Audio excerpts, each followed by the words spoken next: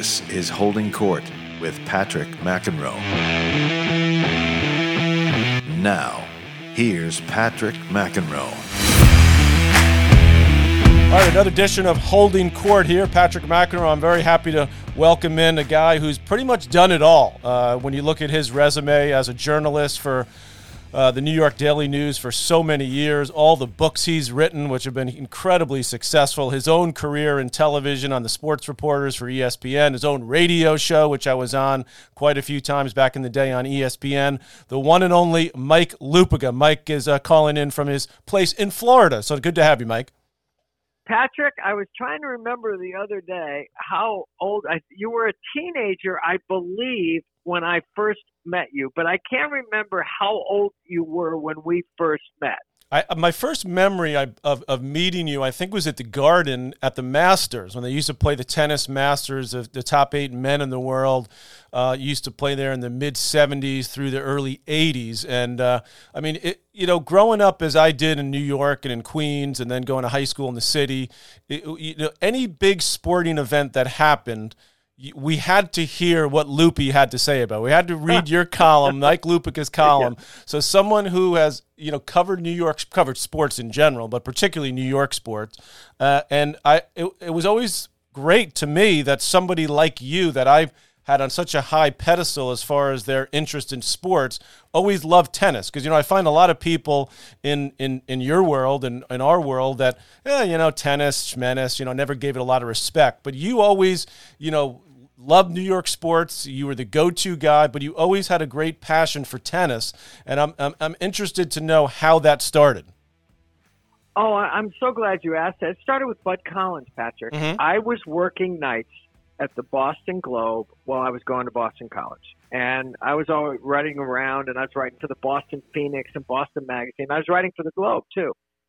And Bud Collins would call from these far-flung places. And in those days, he would dictate his column. Mm-hmm. And when I would hear it was Bud on the phone, because I was such a huge fan of his, I would arrange that I took the dictation, and then we started talking when he finished. And he said, "Kid, I'll meet you when I get back." And when he got back, he found out that I had, had ambitions to do this for a living. And he started taking me to tennis tournaments.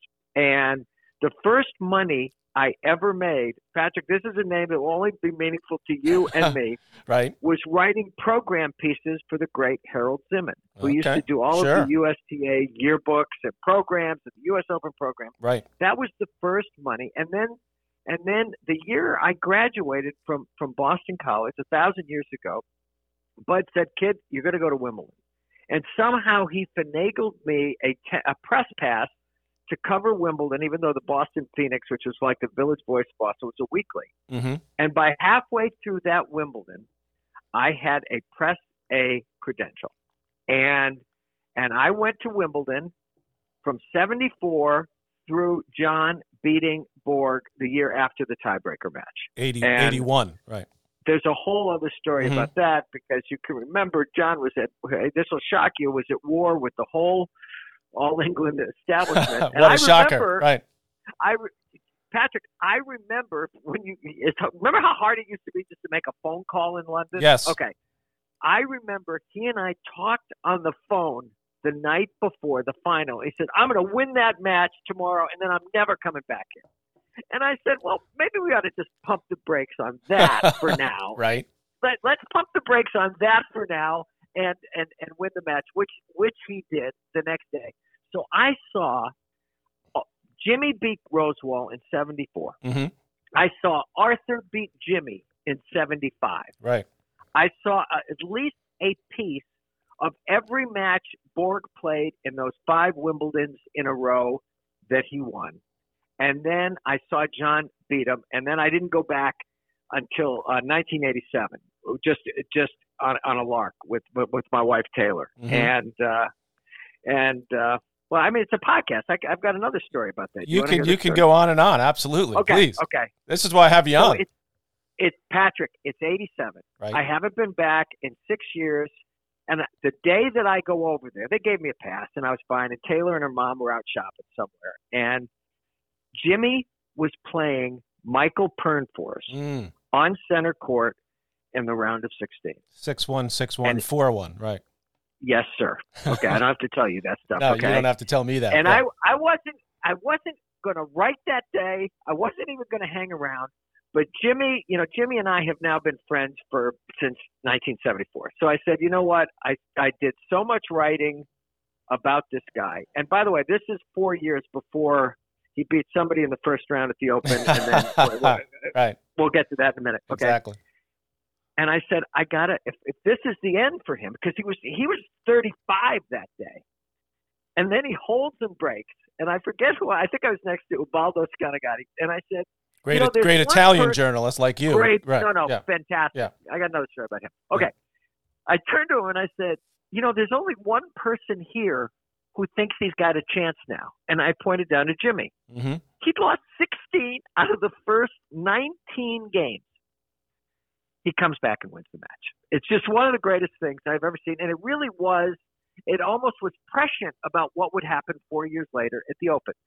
And that day, I'm waiting for Connors down by the men's locker room. And Billie Jean comes walking along. And she was just so fired up about what she'd seen. Mm-hmm. And she said, you know what? She said, someday when Borg is 50 years old, he's going to wake up in the middle of the night and he's going to think, what if?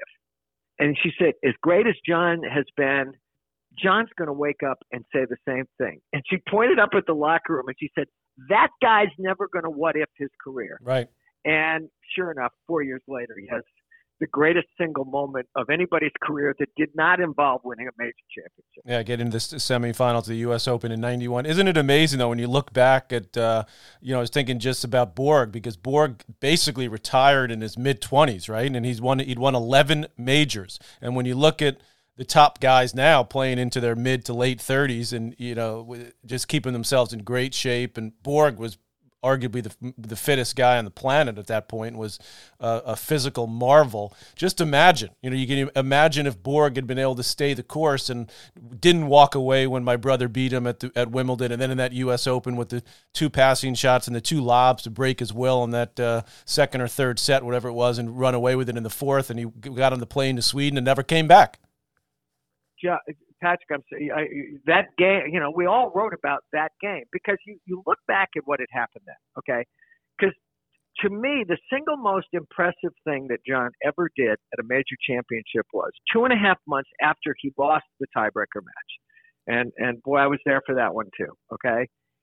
He comes back and basically wins the same final at the U.S. Open. I think they were both 55 games. I'd have to go back and check my math. But they were both right around. So he comes back after just a match that should have broken his heart and his lungs and his legs.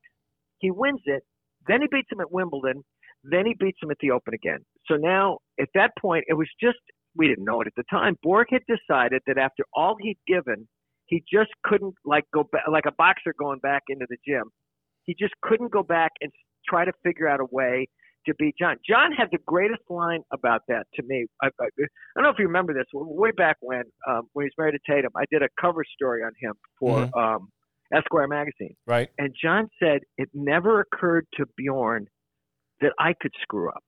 Right. And it was such, I don't know if he ever said that to you. It was such a smart take because Borg just made this assumption, or we're assuming he made the assumption, that he couldn't beat John then. And it's nuts considering who he was and what he had done in tennis.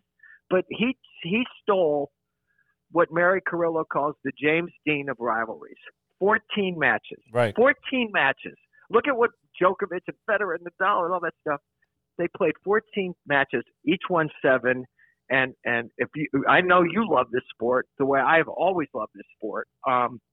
We got cheated on that one. Holy moly. Big time. I mean, it is incredible because you look at the runs that different players have had. For a while, Jimmy would beat John a bunch of times in a row. Then Lendl came along, same thing. Lendl would drub him for 4 or 5 in a row, and then John would turn it around. And when you look at even Federer, Nadal, Djokovic, the way they've sort of gone in phases. So I always wonder about that. And I also remind myself when people are talking about the all-time greats, Mike, and obviously the first thing they do is count the number of majors. You remember this back in the day and throughout the 70s and through the 80s as well, that the Australian Open was an afterthought for most players. And I remember when Borg was going for the Slam, he'd won Wimbledon, won the French, won Wimbledon, then always came to New York to try to win the third of the four. Because remember, the Australian used to be during the Christmas break around in December. And I remember that one year, I think it was the year you're talking about, when Borg won the epic final against John. And then they said to him, someone asked John, well, are you going to go to the Australian? He said, I'm only going to go if Borg wins the Open. Because then I'll at least make him earn it.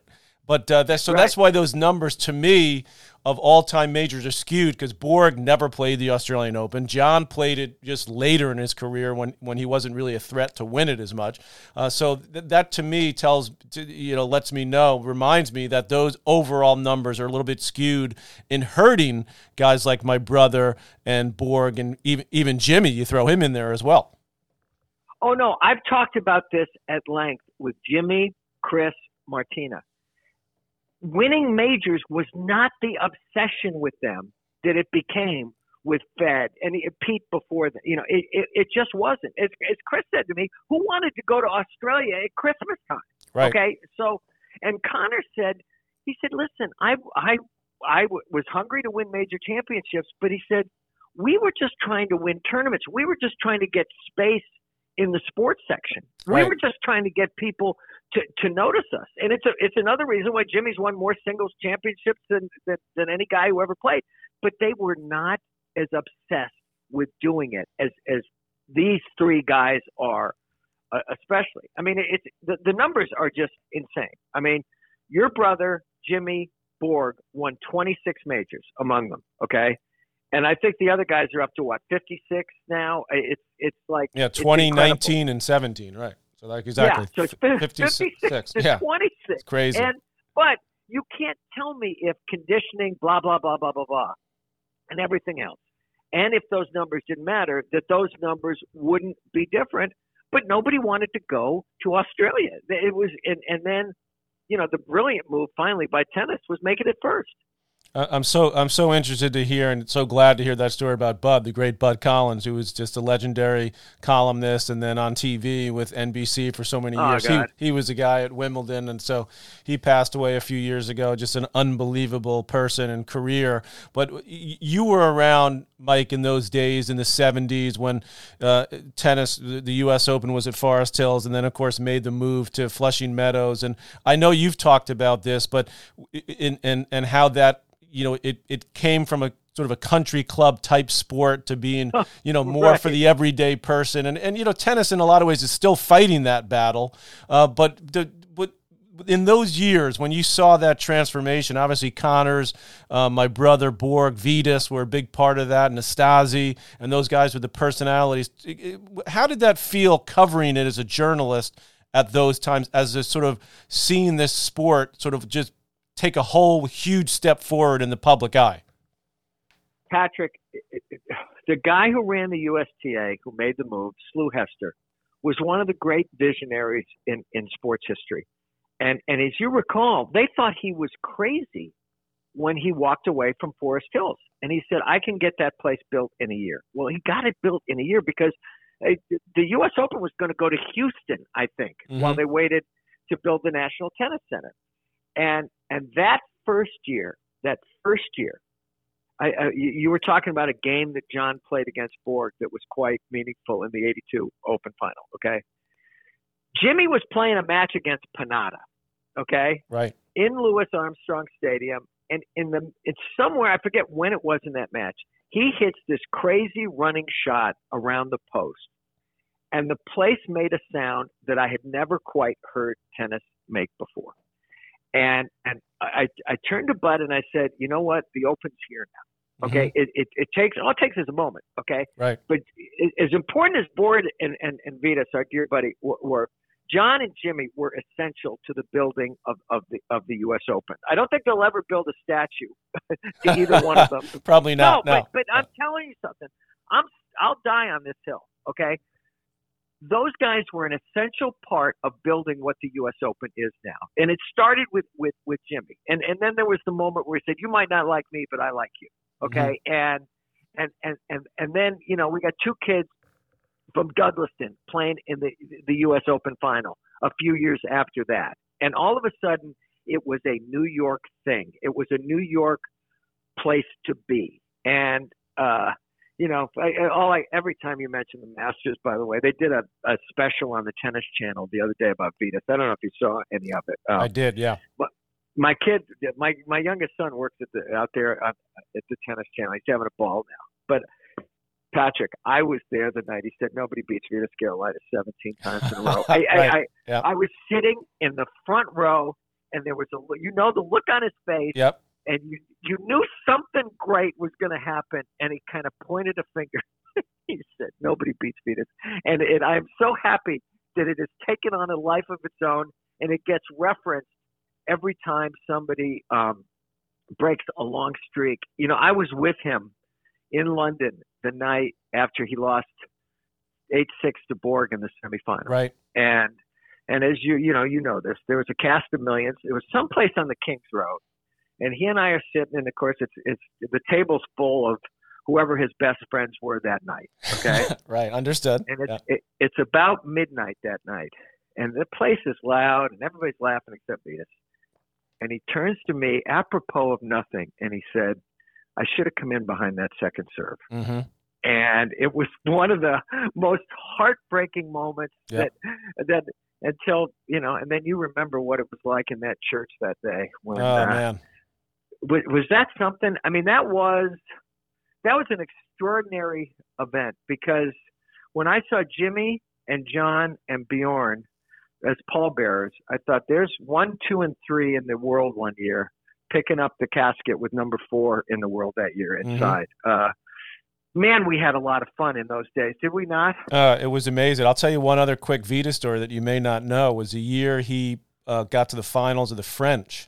And he was about to play Borg in the final, and he was staying at one of the nice hotels there off the Champs-Elysees. And we know Vitas, and as you said, he liked to go out and have a good time. Well, he apparently came back to his hotel pretty late, like in the middle of the night, okay, on Saturday night before the final was later that day. So the guy was, the doorman outside the hotel. Vitas came strolling in about 4 or 5 in the morning. And the guy said, "Mr. Gerolaitis, what are you doing? You're playing the final later today against Bjorn Borg." He said, "Listen, if you had to play Borg best of 5 on clay, you'd be out all night too." No, I never heard that story. I thought maybe you didn't hear that one. Yeah. Patrick, I've been thinking about it, and after watching that special the other day and listening to Mary tell her stories, Patrick, he ought to be in the Hall of Fame. I mean, you forget. He played a U.S. Open final. He played a French Open final. He won the Italian when the Italian was a lot more meaningful than it is now. Yep. And he won an Australian, and I think he won 15 titles. The more I think about it, you can make a pretty solid case about Vitas being in the Hall of Fame. Yeah, and he was going to go on and have a great TV career. In fact, that's partly how I got into TV, believe it or not, was when he passed away unexpectedly. CBS at the time, I had started doing a few things for ESPN, and CBS was looking for someone to take over sort of Vitas's role on the late night show and the studio guy. So Bob Mansbach, as you know, of course, was a longtime producer for CBS, great guy. I guess he was just having a conversation with my brother at one point and said, we need to find someone to take Venus's spot. And my brother, was looking out for his little brother. So why don't you give my brother a shot? Because I had started doing some stuff for ESPN. So I was sort of torn, in taking Venus's spot because, he was one of my heroes and I used to play with him. He used to practice with me all the time and give me tips. I played him in a couple exhibition tournaments, even when I was first coming out. So in some ways I was thrilled. But also a little melancholy about taking his spot because I think he was awesome on TV. He was going to have a great career in television, and he was sort of getting himself back together, in that stage of his life, playing golf all the time, doing the TV, and then, just like that, we lost him. Yeah, I mean, it's funny that his passing really, it kind of touched off this domino effect in the McEnroe family, because I don't think John would have gotten into it as soon if Vitas hadn't passed away. And then all of a sudden now we got you and Chris and John in those big finals, and it's so much fun. It's so much fun. So let me ask you a question. Okay. what is it going to be like about the second week of June when you are not on your way back to the All England Club?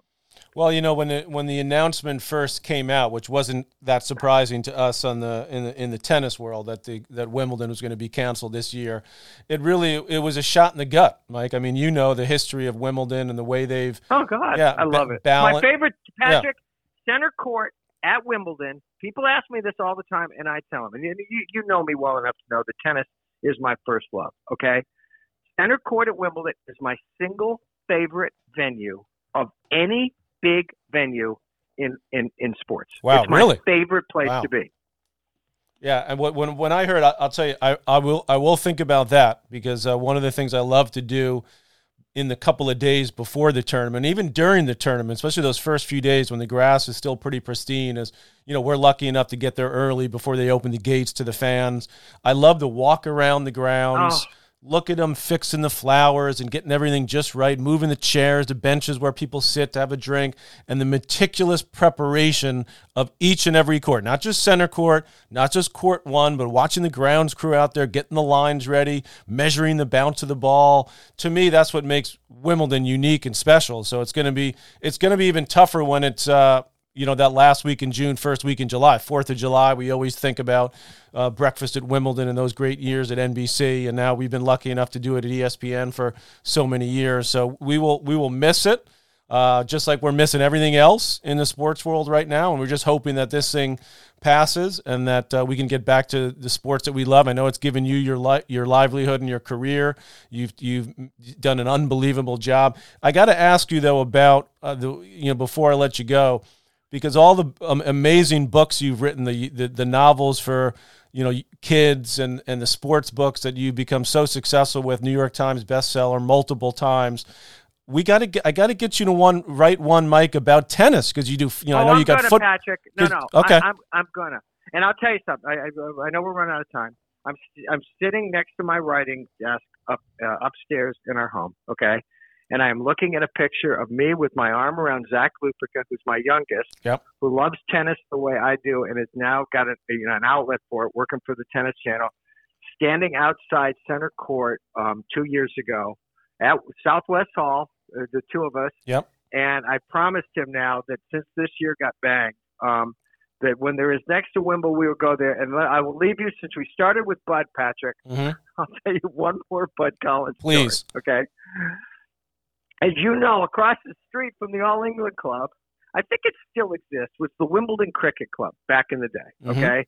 And it was a grass court tennis club, all right? And Bud scammed us into somehow becoming members. He made sure that we got club ties. It cost like 10 pounds a year, right? Okay?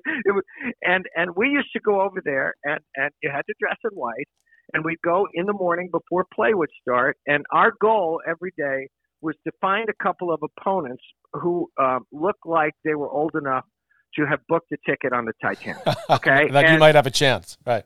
Yeah, right. We were looking for people who were like between 60 and dead. Okay, right.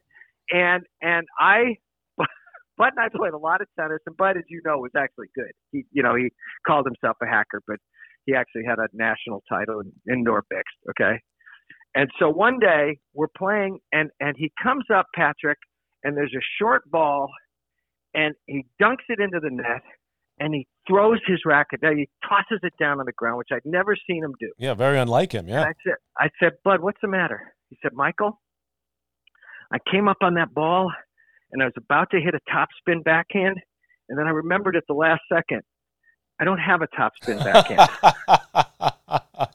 Oh, that is classic. That is great. Here's my final question. Was he wearing shoes? No, he was not wearing shoes. Yep. And, Patrick, one time I said to him, Bud, how come I always have to play the ad course? And he put his hand on my shoulder. He says, well, we want to win the first point, don't we, Michael? I remember watching him up at Longwood up in Boston, his longtime club, playing on the grass with the bare feet.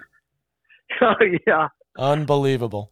Mike, I appreciate so much you coming on. I've looked up to you for many, many years and appreciate your passion for tennis and what you've done in your career. Just covering every angle has been amazing to watch.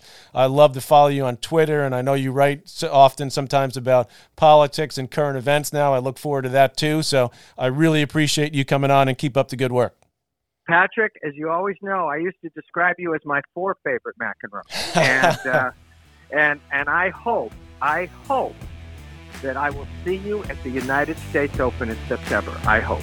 From your lips to God's ears, I got that right. Mike Lupica, everyone. Holding Court with Patrick McEnroe is powered by Mudhouse Media.